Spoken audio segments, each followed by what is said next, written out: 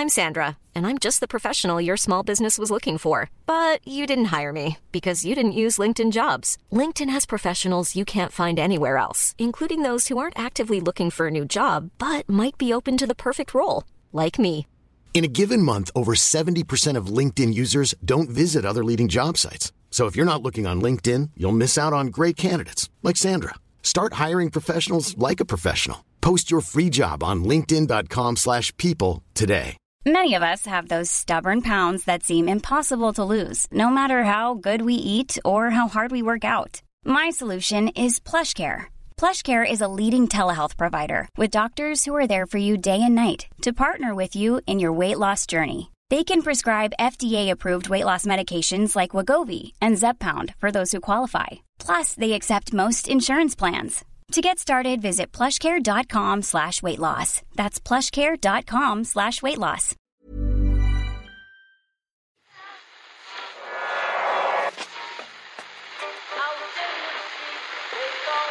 What time is that? That's the second time it's gone off. They never go home, those boys. That's... Yeah, they have asked for that, really. You can laugh. It was the World Cup. I'm a little bit of an idealist, but having said that, I want to be like me.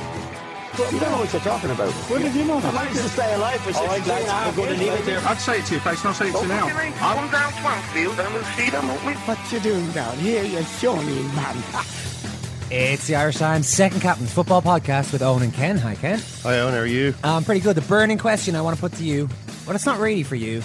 It's for the greatest footballer in the world. The burning question in European football after the Champions League week we've seen, Ken, is when will Leo Messi put the foot down on Luis Suarez? This nonsense has gone on far enough. He's stealing the show a little bit. Yeah. Okay, sure, Messi was amazing against Man City in the home leg, but who was it that really won that tie from away from home?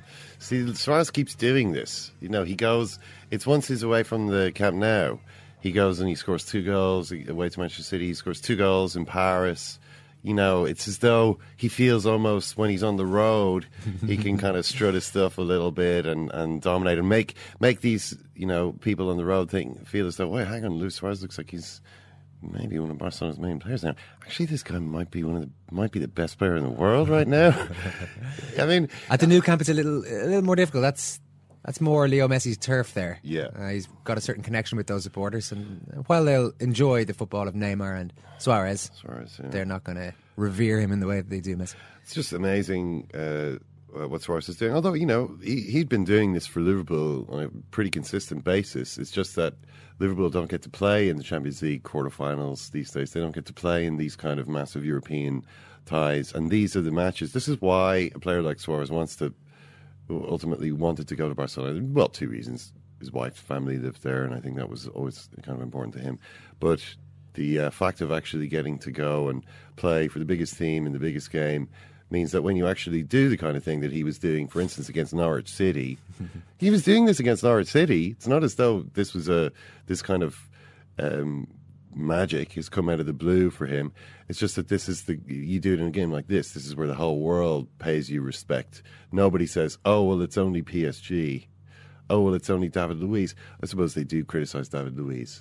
David Luiz is not as good when Thiago Silva is not there. Thiago Silva got injured early in this game, and that's when the problems really started for PSG. Richie Sadler will be in studio for our Thursday afternoon chat today, and Raphael Honigstein on a big week in German football. Jurgen Klopp gone, or will be gone at the end of the season, possibly to the Premier League, and Bayern Munich may be gone from the Champions League after their result last night.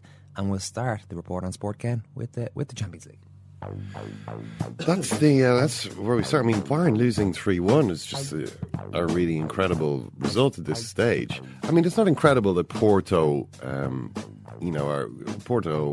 our team to be taken seriously. They always have talented players. Although in this case, I was surprised to see Ricardo Quaresma being the decisive player in the tie. Well, Jackson Martinez, you could argue, just as important. But Ricardo Quaresma, a guy who has been sort of flitting around the periphery, failing to make an impact at a series of big clubs, is the man who ultimately shoots down Bayern Munich. Now, Bayern could always still get into this.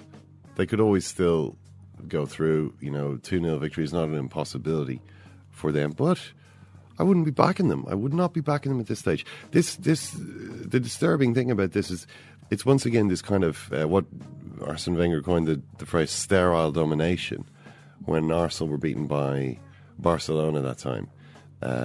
Pep Guardiola's Barcelona, obviously. The phenomenon by which a team seems to completely control the game but somehow doesn't. 69% possession for Bayern and 3 shots on target equals not really having troubled Porto all that much. And this was in a game, remember, where they were down they were 2-0 down with 80 minutes still to play. So at that point they knew, oh, hang on, we need to score a couple of goals here, and they just couldn't do it.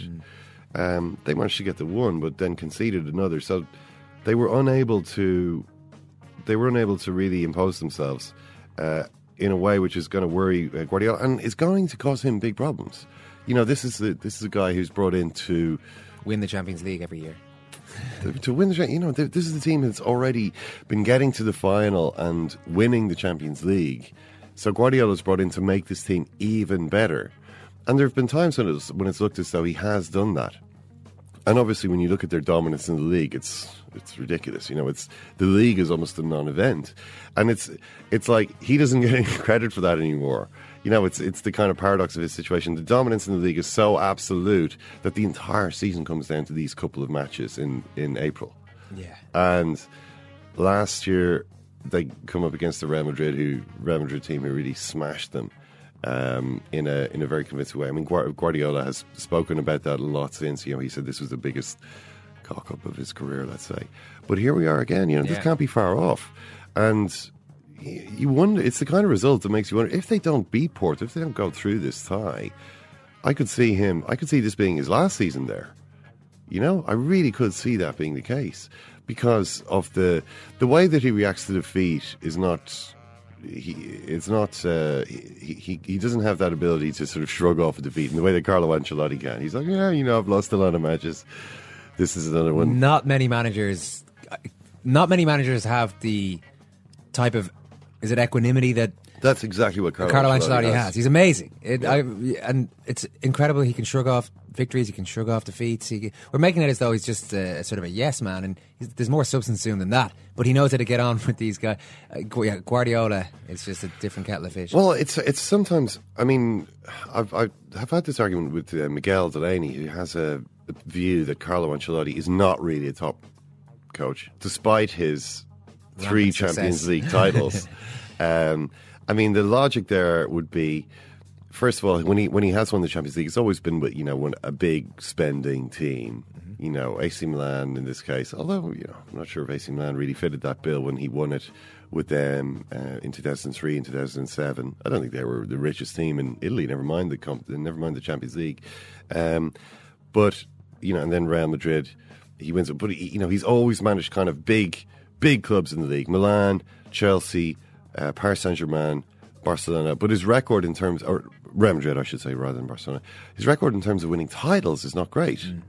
And that if he was this kind of a real obsessive like Mourinho or Guardiola, one of these kind of real super, or Ferguson, you know, he would have a better record in the league.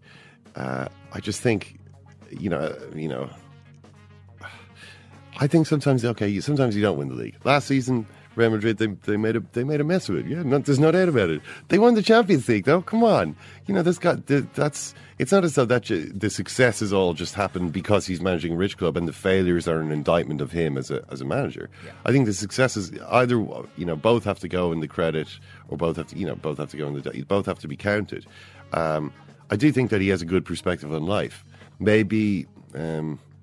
I don't know, he's just temperamentally different from somebody like Guardiola. Guardiola, when he loses, really, I'm not going to say melts down. That would be too much. But he really does take it to heart, and I think he really starts getting... When the criticism will start coming, as it inevitably will after this defeat, and if they get knocked out, it'll be on a whole new level.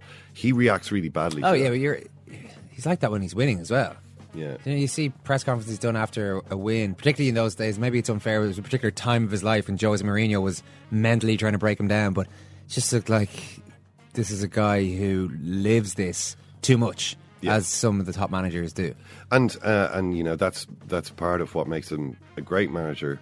But you know, he does struggle to deal with these situations. So we'll talk a bit more about that, and also the news that Jurgen Klopp, which did seem to be the big news until this Bayern defeat. But Jurgen Klopp has announced that he's going to leave Borussia Dortmund in the summer, and so suddenly you've got all these clubs going for him. Well, clubs are maybe going to be going for him. Now, Manchester City have evidently briefed that they're not interested in signing Jurgen Klopp, because there's a few articles across the papers to that effect. That doesn't mean that they're not. That doesn't mean that they won't be interested in signing him, but it is. Now, I have to say that I think that if they did go for him, it would show that it would be a puzzling move for me.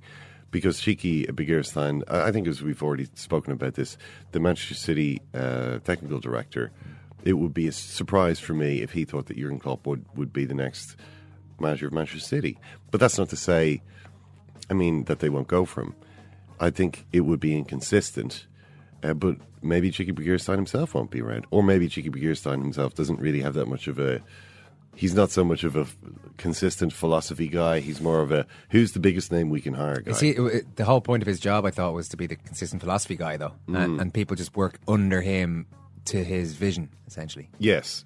That's supposed to have been it, but that may not necessarily be how it works out in practice. Well, we're going to get into Champions League with our two guests a little bit later. But it's a more serious story, Ken, I want to take you to, or allow you to take us into. This is the Bradford Stadium fire, and the book that's been written by a guy who was a young lad at that stage, was at that game, survived it, but unfortunately lost. Absolutely, his own story is just horrific before you get onto the sort of allegations that he's making. He lost 4 family members from across 3 different generations on that day. Yeah, he was 12. His brother was 11.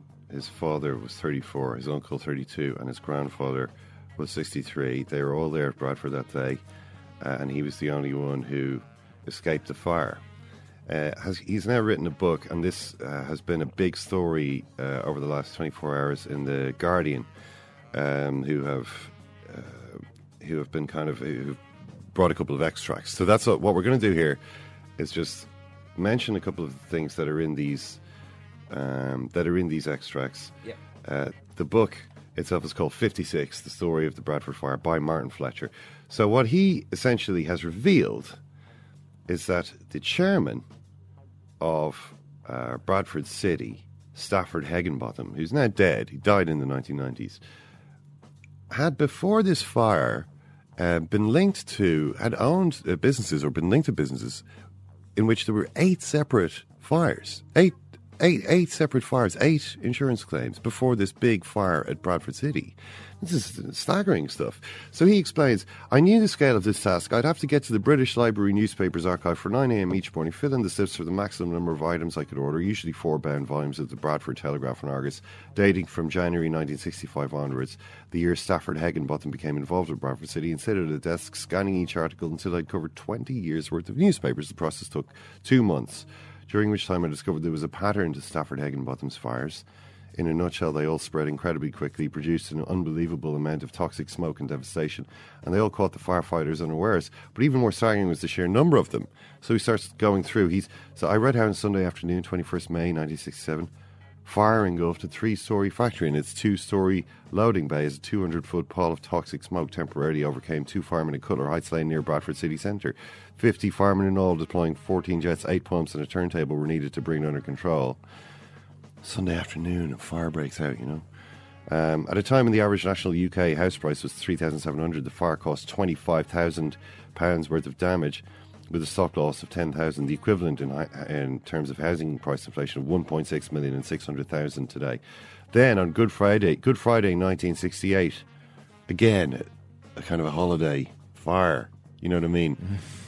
An awfully black, overtime staff at Tebro Toys looked out of their windows. An awfully black pall of smoke drifted towards their premises from a 3-storey factory. A fire going like a bomb, also occupied by Tebro Toys and the Argus Stated Genofoam rubber manufacturers, whose managing director is Mr. Stafford Higginbotham, the Bradford City chairman.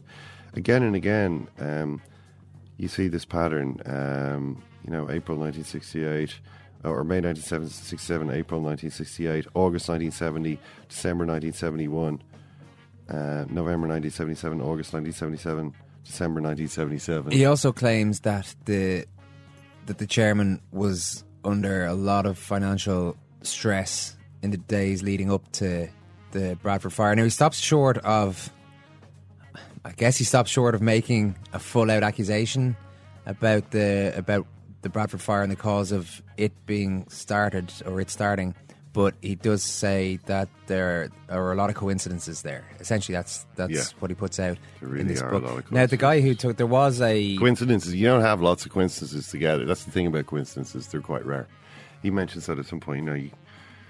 So many coincidences in a row is pretty amazing. Could anyone be as unlucky as Stafford Higginbotham? Is a quote from his book. The judge who led the inquiry has said that this is all nonsense, essentially, that there was a very quick inquiry convened at that time, and it came to a very clear decision that this was started... A match or cigarette, or something like that. Apparently it was dropped under the stand. There was a load of debris and litter that had been built up over 20 years underneath that stand, caught fire, the thing went on fire. Now, at the very minimum, and this has been said before, it was a fire hazard. I mean, there was this debris built up, and that should have been gone. And apparently, the chairman had been warned on a number of occasions to get rid of all that. So, regardless of any of the new allegations, some of that stuff was already there. But yeah, Popplewell says, this is Sir Oliver Popplewell. He's now 87. He remains convinced that the fire was undoubtedly started by accident, and he says, look, any claims about insurance payouts, etc., are not relevant in this case because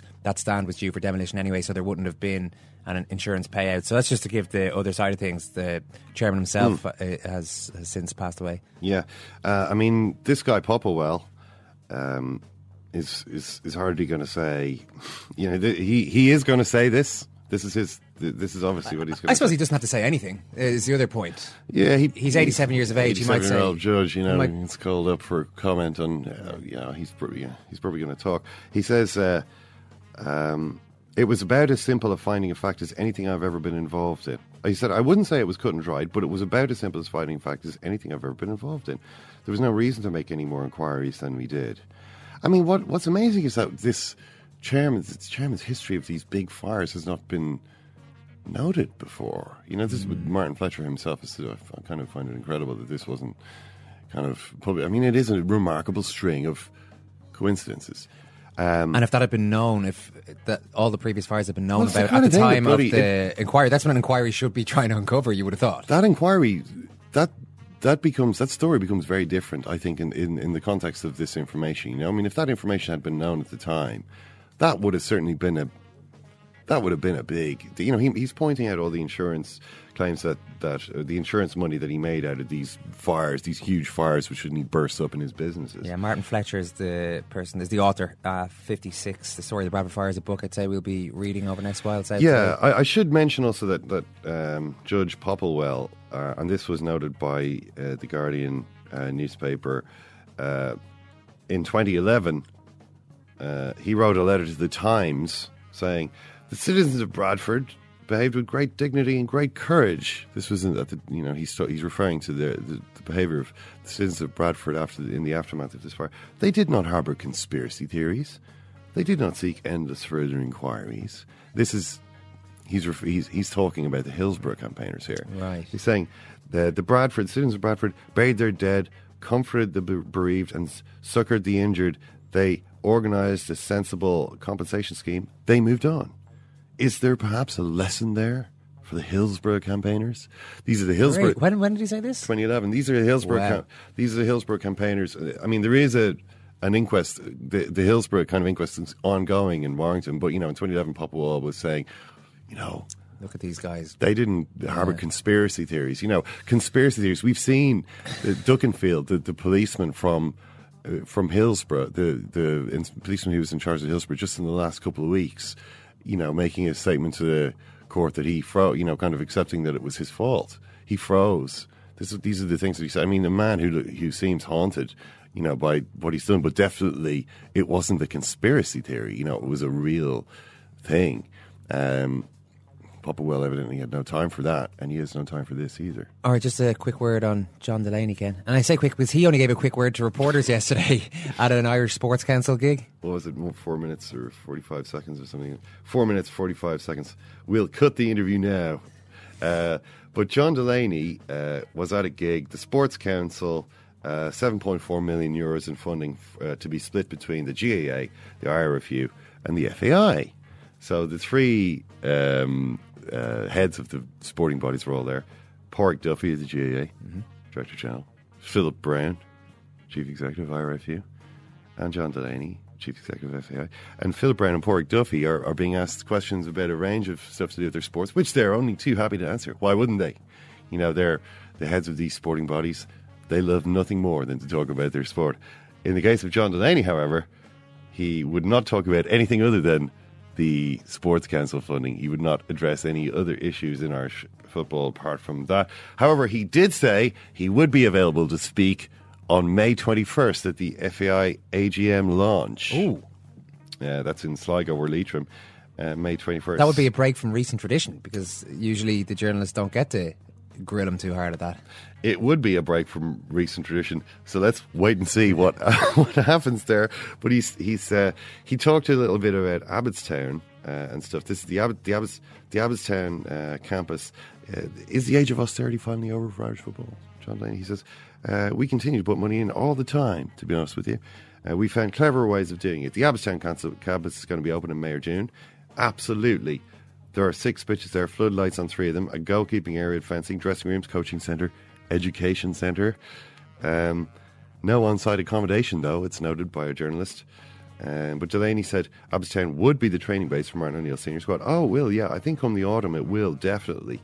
Does that mean vacating Ireland's current training pitches at Gannon Park, he's asked? I wouldn't go as absolute as that yet.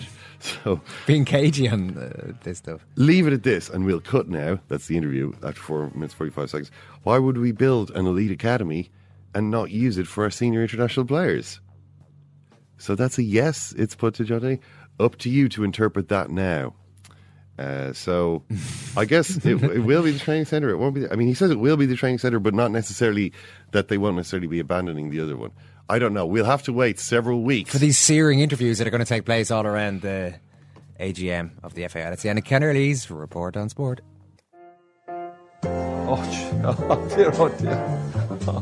Bakery, got involved in a logistics company in Waterford, apparently involved in a furniture shop in Athlone. We leased a pub in Tralee. John Delaney could run anything. Okay. Yeah, well, when he comes up, then give me a shout. Well, yeah, I'm off to see the Queen tomorrow too, don't forget that. Oh dear. Richie Adler, how are you? How are you, lads? You well? We're pretty good, yeah. Better than David Luiz is feeling this morning. We did almost an entire podcast on nutmegs a few weeks back, if you remember. Leo Messi embarrassing a bunch of Man City players. Oh, yeah. Reckon Luiz is feeling like a bit of a dick this morning? He probably should be. Yeah, that goal. I mean, first of all, that was brilliant skill from Suarez. Like, it wasn't like Luiz's legs were... There was a huge target area there to aim at. It was brilliant from Suarez. His finish was spectacular. It was awesome from him. But it's amazing that someone in that calibre player, I know he's regularly criticised and he's often the target of a lot of abuse, and justifiably so, but to defend so poorly. And even his reaction, when the ball went through his legs, he kind of, if you watch it, he kind of did this little skip, or this little hop, turned around and walked in the direction of the goal. Like, there was no reaction, there was no response. So yeah, I'd say he would be feeling pretty sheepish this morning. Suarez, I just saw in passing, said that I only nutmegged him because I had to, as in it was the option, which I'm sure is probably true. It's an instinctual thing, but I would have thought it would still give him quite a lot of enjoyment.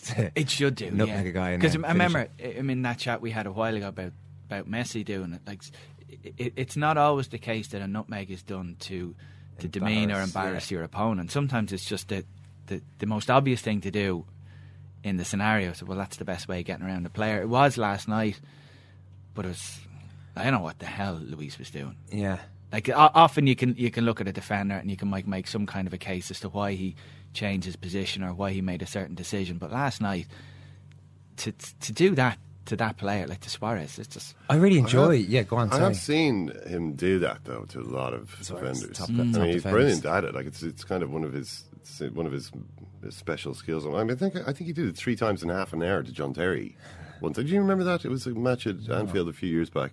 I think it was 4-1 or something at this Liverpool. It was just after they lost the FA Cup final to Chelsea. So the Chelsea players were just sort of, yeah, whatever. And he literally did it to John Terry 3 times in the first half. It was hilarious. But I mean, you know, I think getting nutmegged by Luis Suarez is. I keep ended up defending David Luiz. Yeah, so do I, because I was about to say I really enjoy David Luiz as a footballer, as a human being. He's just okay. He's got his flaws, but when you're watching a match, you're looking for people to stamp a bit of personality in the game. You finish a match and you're thinking, who is good out there, who is noticeable out there. And for everything about David Luiz, from the way he comports himself to the way he actually plays the game, I really like him. I don't know if I'd like him being the centre half in my team if I had all the money in the world to spend. But there was this big sort of joke when he went in the summer, I can't believe Paris Saint-Germain paid all that money for him. I mean, it's probably not the day to sit here and defend David Luiz. Yeah. But look, it would have been Luis Suarez nutmegging John Terry last night if it hadn't been for David Luiz knocking Chelsea out in the previous round. I mean, he was the reason that Paris Saint-Germain actually got this far. And he was playing with an injury because he's such a hero. Yeah. So, you know, while people might point to some of the flaws in that performance last night, I'm still not prepared to concede that David Luiz is useless, fundamentally a liability. It's embarrassing. I just as we're talking here, it happened to me once when you play. I don't know if it's the same case now, but if you're in the Irish under-21s, in the build-up to your fixture, the senior team usually play the same week.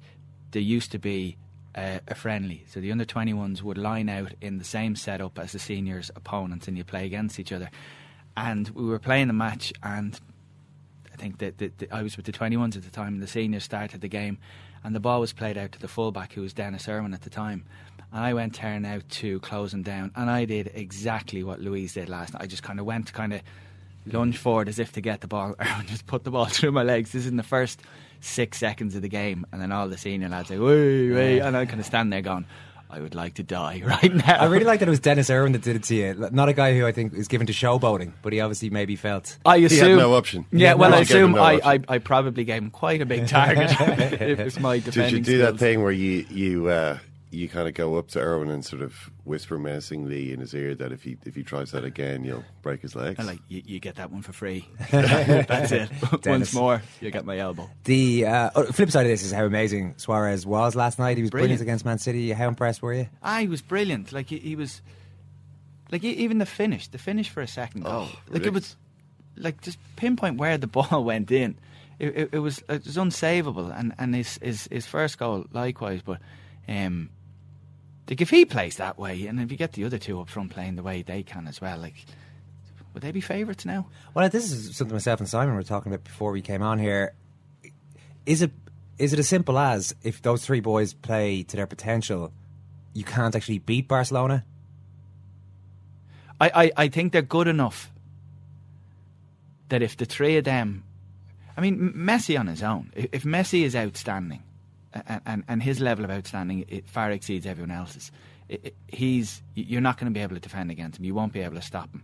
Add into that then, if Neymar and Suarez are doing what they can do, even if you would say Barcelona, if you could look at maybe weaknesses, comparative weaknesses in their defence, you say, well, maybe they might give you a goal, maybe 2 goals over 2 legs. You'd absolutely back those 3 forwards to get more than 2 goals over 2 legs. So I think they're so strong that if they're at their absolute best, Barcelona win matches with them playing that way. It's quite interesting because of the fact that the manager is almost a kind of irrelevance, like a mascot for the Barcelona team. Certainly since the altercation with Messi earlier in the season, it was seen that it's just, Messi not much power there. And there was Messi refused to be substituted as well in one of the games. There's like footage of Enrique, hey Leo, bench, and he's like, no. Messi's just walking away from him, sort of. Well, I know that feeling, Ken. I remember I told the story of trying to haul Noel King off a charity game that I was on the sideline for a while back. Kinger wasn't pretending not to hear all the canny old tricks that he's built up over a lifetime of football. Yeah. How did you as a coach deal with that? Just gave up. No, I took that's him, what Luis Enrique did. I took him off at half time, actually. Did you give him a dressing down for his showing such disrespect? Massive dressing down delivered by me to Noel King. No, I felt I'm more of a collegiate manager. I was one of the lads in this particular game. Like Steve McLaren. Kinger. Come on, Kinger. Using nicknames. Yeah. Who else did you have in your team? Was it? I was a good side. Nicky Byrne? Or? No, Jason Sherlock was on there. A lot of Alan Cawley. A lot of people with League of Ireland experience. We were playing against the Love-Hate team. I've told all this before. Yeah. 2-1 victory over Love-Hate. Probably should have beaten them by more, considering we were packed full of League of Ireland players. Talent, yeah. But maybe they weren't as motivated as they always are. That's down to the manager. That it could be down to the manager again. I don't know what I do. But ultimately, that victory, it goes down. The credit goes to your players, though. Yeah. You didn't really have a lot to do with it. And it's like the same with Luis Enrique. Even at the highest level in the Champions League, it appears as though really it's all about the players. Richie, you asked that question before, didn't you? Can't think of his name. You asked him, is it fair to say that anyone could have managed that team at that time? Oh, Henk ten Kate. Exactly. Yeah. Remember the response and it was you got? Barcelona. Yeah. Yeah, well remember. So that's... The response I got was... No, of course not. No, of course not. Yeah, slightly aggressive, slightly... Completely dismissed you. Lofty Dutch football man. Yeah, as if what an imbecile. But I did tell him that basically he didn't have any job to do there. Yeah, just a matter of... so that's the same thing here. Like sometimes we sit back and say, well, players have such talent that it's just a question of getting out of their way. We had this chat probably in relation to Messi and Argentina in the World Cup and about Sabella's role there, to say just get out of the way and just let him get on and play. It's probably too simplistic to say that of club football at Champions League elite level, that you simply just put your best players out on the pitch and get them to go and play. But yeah, he does have a questionable level of authority on the dressing room given what's happened in the recent past. You can certainly say that. Yeah, but it doesn't matter if you've got players like this who are kind of self-starting, say, the geniuses, Suarez and Messi and Neymar. And to see how Suarez just looks so, it's like, this is what I've been playing for my whole career. I finally arrived at this point, I'm playing in the best competition for one of the best teams with the best player in the world, and he just seems to be, right at the top of his game. And it's quite a contrast when you see this kind of sparkiness of those three players and how they seem to be improving each other. There doesn't seem to be any of these issues with, well, hang on, I'd like to be in the middle and you're kind of impinging on my territory. It doesn't seem to work that way at all, which is quite a contrast with the actual European champions Real Madrid, who against Atletico, played a little bit of football in the first half, but actually looked quite ordinary for most of the game. There's nothing really coming from Ronaldo, and as for Gareth Bale, I don't know what you made of this performance, Richie. Bale's, I've seen them a good few times this season now in Madrid, and Bale has played similarly in all the games I've seen. You just, when I look at him, I kind of just wishing him to do a bit better. You're kind of willing him on, and he just always has kind of been disappointing. Certainly from the what we know he can do and what he did at times with Tottenham, but he does look as if it's just not happening for him there. And we know obviously the media and the fans are giving him a little bit of stick, but in games he just looks a little bit out of place at times. Yeah, I think they don't pass him the ball.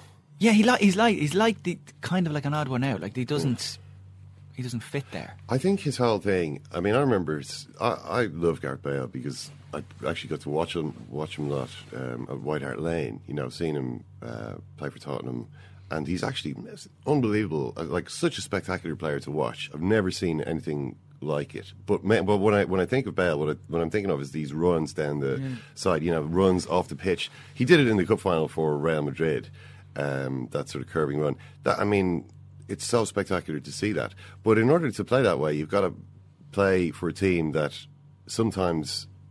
you've got to sometimes get the ball in your own half. With Real Madrid, he's usually kind of up front... Or he plays as a winger or as a forward player. They've usually got the ball, and when he gets the ball, he's usually not moving forward onto it. You know what I mean? It's a different kind of a setup. There's no space for him to run into, and it's a weird thing that one of the paciest players in the world looks kind of slow and cumbersome in that Real Madrid team, because whenever he's getting the ball, he's almost sort of he's just moving. He's almost at a standstill. You know what I mean? I think he's in the wrong team, essentially. Yeah, there's not much he can do about that now. I mean, is he just going to see out the season? And I think he'd be gone, to be honest. They'd be looking at him going, well, we can get a more suited player than this, and I think he would still be a brilliant player in the Premier League. But it's not strange that Real Madrid knew what his strengths were when they signed him, and would have. There were a lot of questions when they signed him because people thought, well, he's a little bit like Ronaldo in ways, but clearly not quite as good, and will not be given a central role in the team. And yet they never found a way to work him in. Is that just a case of this being a very typical Real Madrid type signing where the president decides this guy is a really big name in British football at the moment, let's take him over here? I think so. I mean, Real Madrid have got rid of loads of brilliant players. I mean, look at Arjen Robben. Arjen Robben has been one of the best players in Europe for the last 6 or 7 years. So 6 years, I think it is, since Real Madrid sold him. He's been consistently one of the best players in Europe in that time. Didn't work at Real Madrid. Yeah. That doesn't mean that he's not a brilliant player. Raheem Sterling.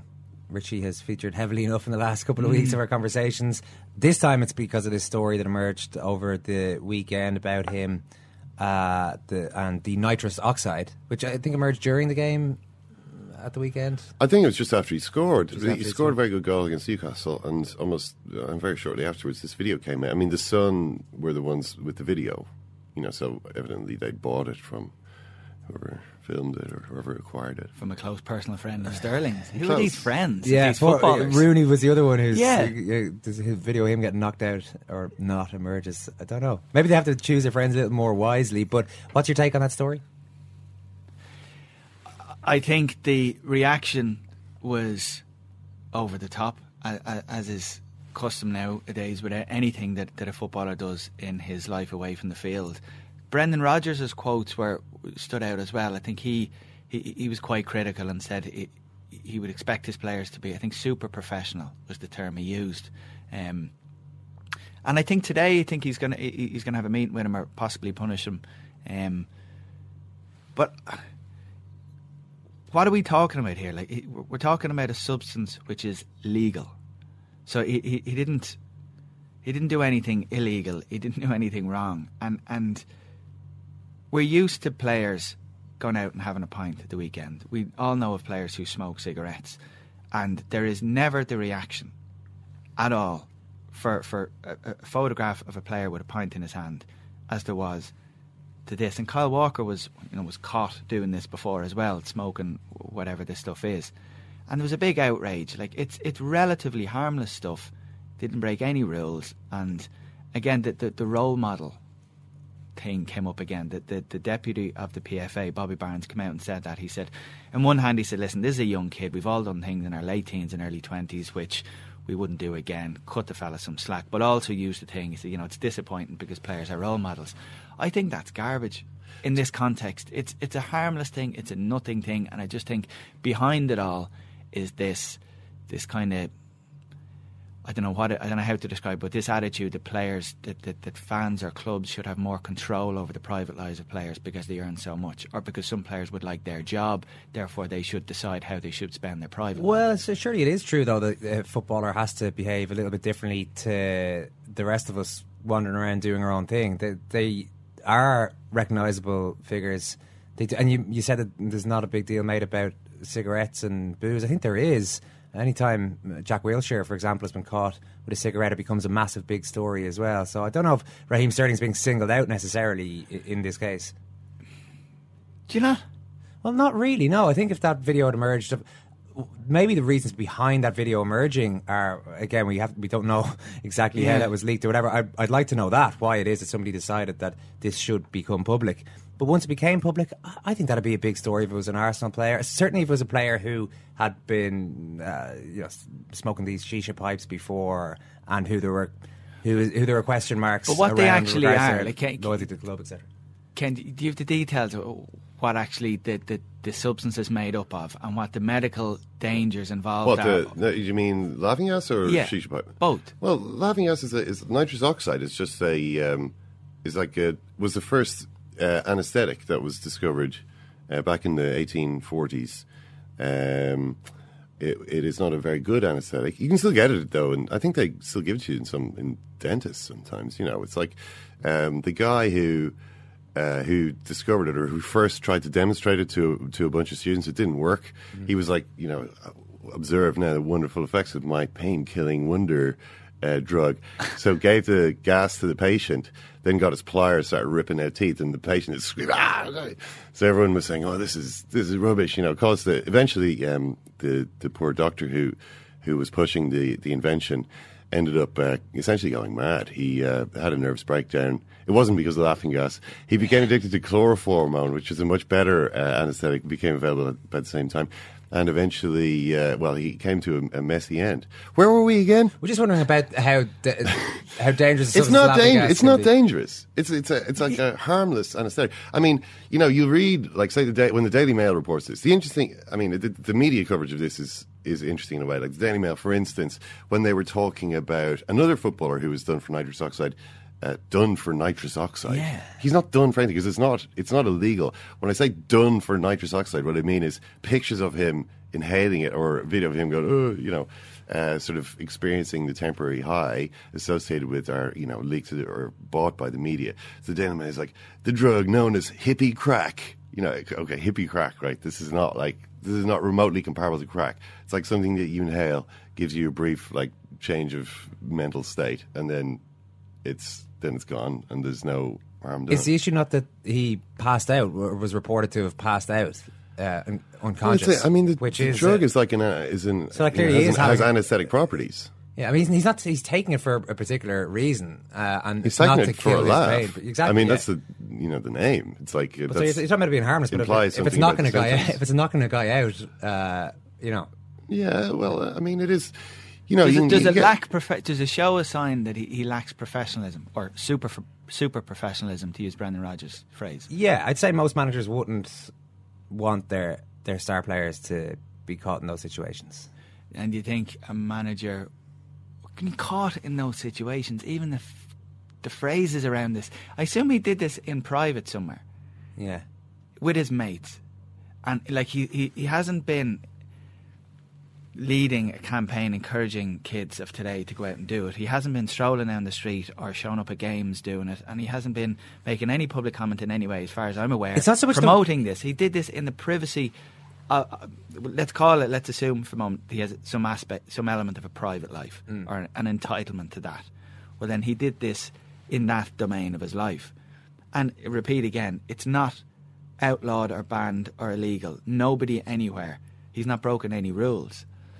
So I just think it's totally at odds what he did compared to the reaction. But this is the key here. I agree with you regarding the role model thing. I think it's completely overplayed that every step a player has to take is he has to think, what will the children do? Will they try to follow me and do the same things? But he would presumably know that these sort of actions are going to provoke a massive media reaction. And maybe that's wrong. Maybe it's the media are the ones that should have the finger pointed at them.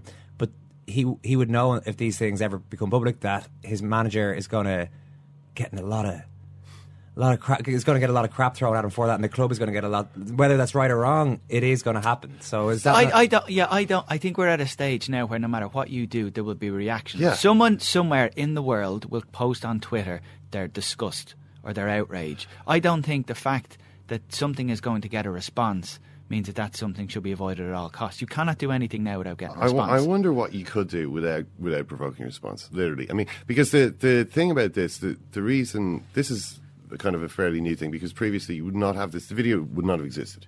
Right? He may have done it. People are always doing things in their private life.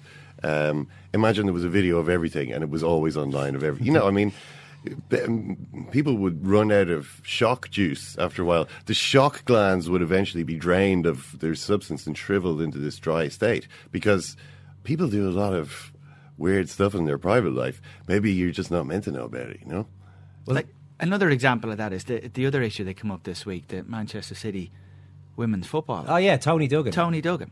Like, that's a brilliant example of how something, a fairly innocuous act by somebody, can cause outrage and disgust. In this case, just for people who mightn't have been following it, she was out with a group of friends. They bump into Louis van Gaal and have a photo taken with them. She's in the photograph. Cue massive uproar among Manchester City supporters. How dare one of our players, male or female, be seen in a photograph with the enemy? Yeah. So what she actually did was she posed in a photo with the manager of Manchester United. I think most football supporters, given the opportunity of getting a photo with a Premier League manager, certainly the Manchester United manager, would probably take that opportunity, no matter who they support. She got dog's abuse for 24 hours. She was bullied. It was fairly disgusting stuff. And then somebody advised her, or she took it upon herself, to apologise. Like she was in the wrong. Like, is that where all this, is that where we are now? Is that where you basically apologise if somebody somewhere is offended for what you did? And the tone of the apology as well, it does strike you as something where she's gotten a bit of advice. I'd like to apologise to all Manchester City fans for the error of judgment I made last night, and I appreciate the significance of my actions. I can assure everyone connected with Man City I am proud to represent the club and wear the shirt. That sounds like somebody who's really done something incredible, committed a crime. Yeah. And is having to do a full mea culpa on it, as opposed to somebody who got in the photo with a guy. So you asked a question a moment ago, shouldn't Sterling have realised that what he did would have put his manager in heat, that there would be a public response? Now, so we're just showing, there's a very up-to-date example of something that somebody did which caused a fairly heated public response. Public response is insane. Yeah, so therefore, do we modify our behaviour to protect the morons, the lowest of the low, who are out there, who take to Twitter, who take to social media and think it's the right thing to abuse a girl for taking a photo and posting it online? It's a slight difference in these two cases, though, because this Tony Duggan, I'd be fairly certain that a lot of these Man City fans who are abusing her online had never actually heard this person's name before. They see this, this so-and-so, and they start having a massive go at her. I don't know, maybe I'm wrong in this, but I feel like I'd have a bit more sympathy for somebody like that who hasn't been in the public eye before, doesn't, representing the jersey, representing the club, fine, but she's not anywhere near a Raheem Sterling level of fame, so maybe it's more natural for her not to think quite as much about the consequences of what she's doing. But what she was doing shouldn't have had any consequences. Yeah, actually, she's just a person getting a picture with Louis van Gaal. Yeah, that's my thing. I feel more sorry for her being on the end of a lot of abuse than Raheem Sterling, which it could be unfair because they're both human beings, I suppose. I absolutely, and I'd agree as well, because one is whether he likes it or not, or whether we think it's right or not, like, he is in a world now where he is going to get scrutinised. Everything he does, fair enough, and Tony Duggan isn't. But to bring it back to what both people actually did, you're talking about, like, certainly Tony Duggan did nothing wrong. No one anywhere with half a right mind can describe what she did as wrong. You could argue that what Sterling did was maybe a little bit reckless, but it's nothing wrong with what he did. And the reaction to it, I don't know whether Brendan Rodgers today is going to fine him or punish him. Do you see any significance in the fact that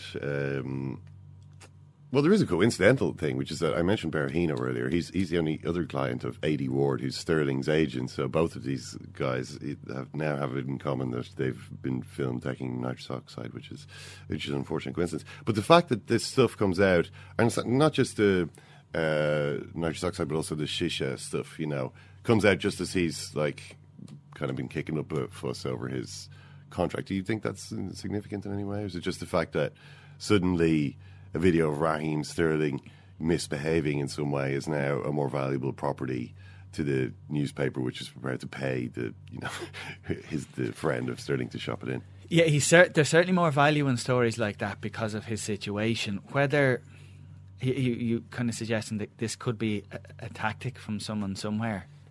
I mean, the video was in the Sun. You're throwing in a loaded question to Richie here, Ken, and you're hoping he'll grab it by the horns. I'm not suggesting that Liverpool FC colluded with the Sun to put out a video. No, that would be controversial. No, I'm not suggesting that. But I mean, it is.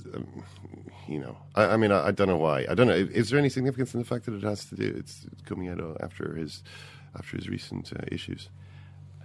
I think from the newspaper's point of view, it's definitely more newsworthy. So they would go after a story like this with maybe greater vigour, given the timing or given the background. Whether Liverpool had a role in it coming out, or whether the agent had a role in it coming out, obviously we don't know. I'd be very surprised if either party or anyone involved in the negotiations would have any direct role in this coming out, because I don't know how you would benefit. Richie, Ken's throwing bombs at you today. We appreciate it. Thanks very much for coming in. Cheers, lads. A flame-haired flamethrower of truth, Mr. Ken Early. Mr. Ken Early. Every so often I'm on the bus and I suddenly turn around and bite someone. John Hayes I'm talking about, Owen. Yeah. John Hayes. Now, I always thought that was ridiculous. He had won the victory over himself. He loved Brendan Rodgers. That's where it goes for him. Thanks a lot, Pepe. Fair to say anybody could have managed those guys? No, of course not. Let me show you right now before you give it up. Sounds like you're with Richie on the Raheem Sterling story, Ken. Bit of a storm on this one. Yeah, I don't think it's a big deal. He's not doing anything that a lot of other people aren't doing. Oh, of course, yeah. The point is that if he's doing something illegal, maybe it will be different. I mean, he's like a 20-year-old footballer. He probably, he should have a more monkish. He should have the lifestyle of a 50-year-old monk. He should have the discipline and the sort of the restrained and moderate habits of a 50-year-old monk. But realistically, Stephen Hunt obviously got hammered a little bit for his column from a while back in the Sunday Independent, where he talked about the travails of the modern footballer, how they have to rest quite a lot. Yeah, but it seems like a lot of them don't just rest. Well, that is the discipline that you have to. A lot of them, it turns out, want to go out, like stay out late and have fun, and that's the way that it goes. I mean, the particular issue with Stephen Hunt that people had with Stephen Hunt at the time was that he was saying that GA players mightn't be, would not necessarily be able to hack it. And there was a specific story of him having to drive out to meet a friend who had flown over or something like this, and he had to drive and have a coffee and drive back, and this was interrupting his resting pattern. So, yeah, it was interesting stuff, and we'll move it along because Raphael Honigstein is ready to talk to us about. Well, we want to talk about Jurgen Klopp, Raphael. This is why we called you up today. But in the meantime, and we'll talk about it, in the meantime, Bayern Munich beaten 3-1 last night by Porto. Has this sent shockwaves through football in Munich? Well, absolutely. You always expect Bayern Munich to deliver, and you don't expect them to make the sort of mistakes that really were their own undoing last night. I mean, 3 horrible mistakes at the back. Can't really explain them with any tactical problems or even the injuries that have, of course, hampered their performances. These were inexcusable mistakes, and you wonder if it was one of those mistakes too many. And you can just see, despite Bayern still having a good chance of going through, you can just see a scenario where next Tuesday they'll say, "Oh well, we won 2-1, but that just one goal too many just did for us," and they're under real pressure now. I mean, they can't really be any better than 50-50, I would say, to go through at this stage. You said the mistakes are difficult to explain, but how did Guardiola explain this one? Because I can imagine. Obviously, Guardiola is the guy who's brought in to bring Bayern Munich to the next level. They have played some otherworldly football at times, but here they are with another heavy defeat in Europe and possibly poised to go out at an embarrassing stage. Yeah, well, I mean, he was being very philosophical and, of course, careful not to criticise the team too heavily because he still needs them on Tuesday to possibly come back for that. He said humans make mistakes, these sort of things happen. Of course, they shouldn't happen because Bayern came into this game knowing that they're not quite at full strength, that they're not really able to dominate the game to the extent that they have been doing in the first half of the season. So the one thing you absolutely need to make sure is not to concede silly goals at the back. And, of course, that's what they did. And within 11 minutes, they were 2-0 down. Yeah. Very hard to... why they would, make these kind of mistakes. The pressing game from Porto was cited in some quarters as being sort of unexpected for Bayern, but 3/4 of the Bundesliga teams play like that, and Bayern's big strength is the ability to play through that pressing, through their technique and their positional play, and it just didn't happen for them at all. Yeah, I'd say almost the more worrying thing from Bayern's point of view isn't so much the fact that a couple of their players, Alonso and Dante, made defensive mistakes. I mean, that can happen. It's the lack of firepower. I mean, they're 2-0 down from the 10th minute. They know that they need to get back into this game. They need to score a couple of goals, and they end up losing 3-1. That's not a question of individual errors. Moments of sloppiness. That's a team really failing to impose itself in the game. Bayern are supposed to be a better team than Porto. They should not have lost that match 3-1. Well, absolutely, and they didn't create any real chances throughout the game, which was the second worry. But that in a way was almost expected. They haven't been able to play good football recently. They have no wits in the team. Robben is out, Ribéry is out, Schweinsteiger is out. Götze is having a very poor spell at the moment, and they have to rely on being almost a very basic side, trying to get the fullbacks to come forward and put crosses in. I mean, that's really the game plan. Or Thiago, coming up with some magic behind the striker. So theirs is a football that's not very Guardiola-like at the moment. So the least they should have done is to, give themselves a good chance to, be in a decent position next week when possibly Ribéry and maybe even Schweinsteiger will be back, and at home they should have a bit more. But it was disappointing performance all around, certainly at the back, but also, as you said, going forward, this is not really the kind of football that you expect from Bayern, even without all the injuries that they do have. Rafael, the biggest story in German football this week, up until this point anyway, was Jurgen Klopp announcing he's going to leave at the end of the season. Now, he says, it's not that I'm tired, I've not had contact with another club, but don't plan to take a sabbatical, which is all a little bit difficult to decipher, I guess. Why has he decided to leave Borussia Dortmund at the end of the season? Well, it hasn't come as a huge surprise. It was moving towards that kind of solution or dissolution, as it were, of the relationship of the last 2 weeks. Dortmund still, of course, were hurting from that decision, but in the end realised that there was really no other option. As far as Jurgen Klopp is concerned, I think he is genuine. I tend to believe that he hasn't got anything immediately lined up. No one really knew about this. They've been able to keep it under wraps for at least a week or so, and apparently the decision internally was already being made. And it's only now, I think, that one or two clubs who perhaps weren't in the market for a new manager, or certainly weren't in the market for him, beginning to reassess their options.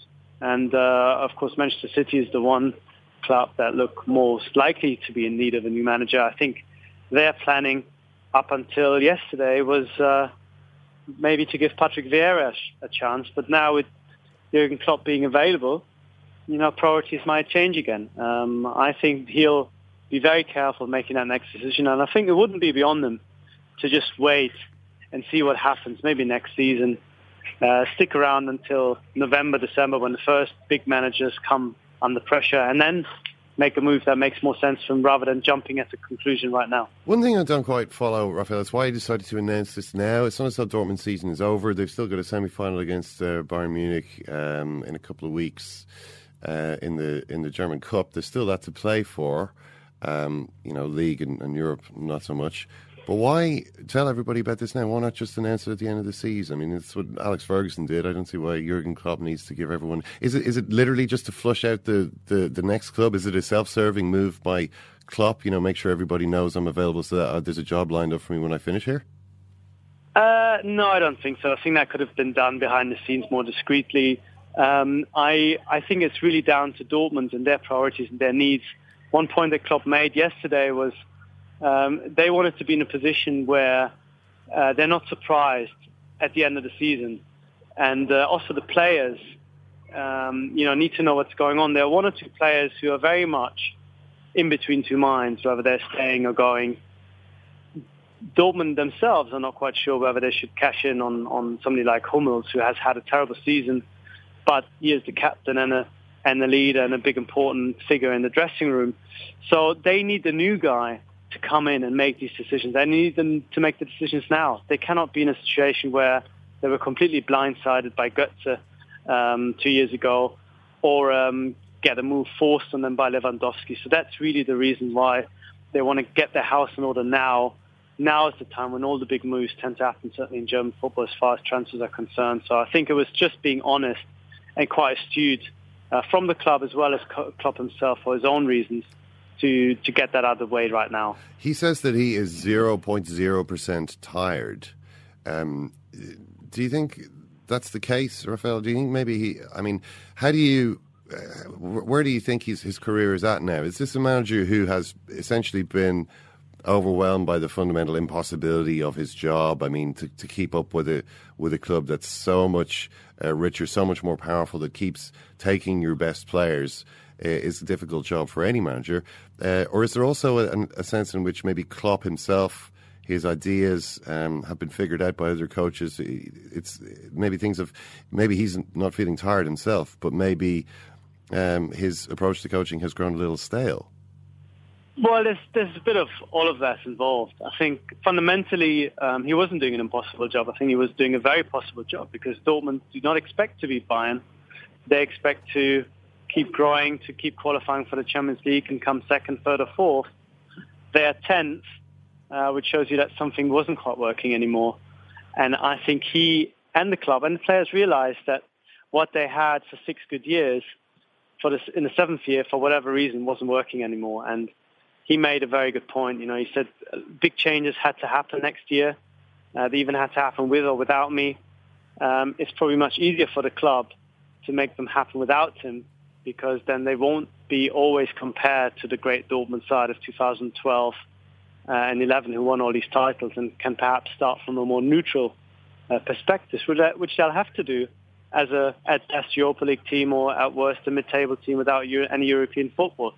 He needs, I think, a new start. I think to be in charge for 7 years at any club in modern football is a huge achievement, but also tends to sort of fray at the edges of a very demanding system that he imposed. And I think ultimately, if you want to nail it down to one reason, I think the kind of football that he played with young, hungry Dortmund players in 2008 who were 20, 21, 22, hadn't won anything at all, and then were building up to this great team in 2011.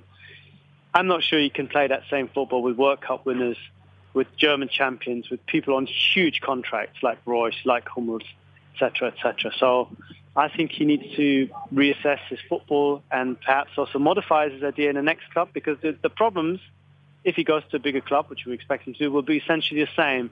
He has to make his football work with players who don't necessarily like to be told that they have to run for 90 minutes incessantly. All right, Raphael, brilliant stuff. Thanks a million. Cheers. That was interesting phraseology by Raphael there, Ken, when you asked him, put it to him that he was doing an impossible job. He was doing a very possible job, says Raphael, because the expectations weren't... It was a bonus when they competed with Bayern Munich, but those weren't actually the expectations of Jurgen Klopp, one of the more interesting characters in European football. Yes, I mean, I think it's a soul-destroying kind of a job. And the thing, it's a kind of it's a bit dramatic now, Owen. The comparison with Prometheus, the Titan who was chained to a rock and had his liver eaten out every day by an eagle, torn from his body, Owen, as punishment. But every night it would grow back, and then the eagle would just come back and rip the liver out again. Horrible situation. One of the more horrible fables I've ever heard. Can Jurgen Klopp's situation at Borussia Dortmund be compared to that? His team keeps regenerating, and then Bayern Munich comes along and rips out his liver. Can it? Is it? It probably shouldn't even be put in such graphic terms. I mean, Jurgen Klopp is, a high-income celebrity, living, doing a fun job and.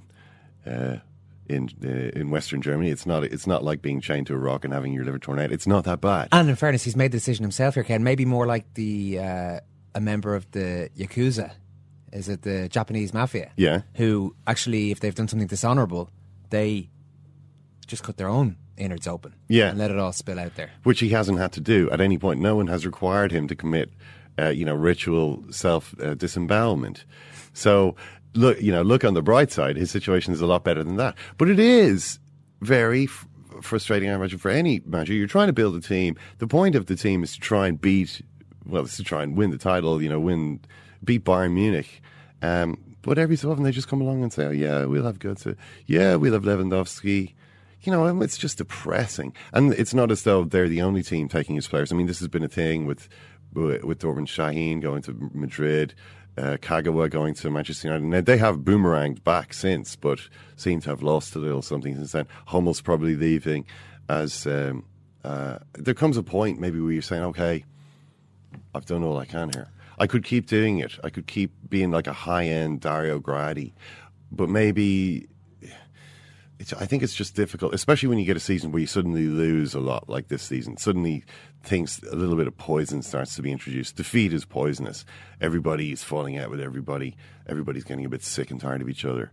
So maybe it's just, it's difficult, I think, to have that same infectious enthusiasm that Klopp made his trademark, when actually you don't feel infectiously enthusiastic. You feel bitter, resentful, paranoid, and you're actually infecting everybody else with that as well. Okay, well, let's wrap this podcast up, Ken, before the poison and the bitterness starts pouring into it. Just talking ourselves into a bad place there. Thanks very much for listening to us rabbiting on here. You can check out our next podcast. It's going to feature Toulon against Leinster.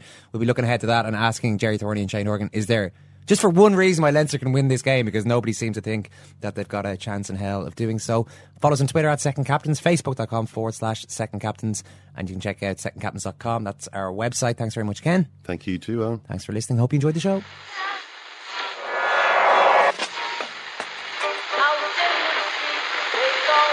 fun is that? That's the second time it's gone off. They never go home, those boys. Mom deserves the best, and there's no better place to shop for Mother's Day than Whole Foods Market. They're your destination for unbeatable savings, from premium gifts to show-stopping flowers and irresistible desserts. Start by saving 33% with Prime on all body care and candles. Then get a 15-stem bunch of tulips for just $9.99 each with Prime. Round out Mom's menu with festive rosé, irresistible berry chantilly cake, and more special treats. Come celebrate Mother's Day at Whole Foods Market.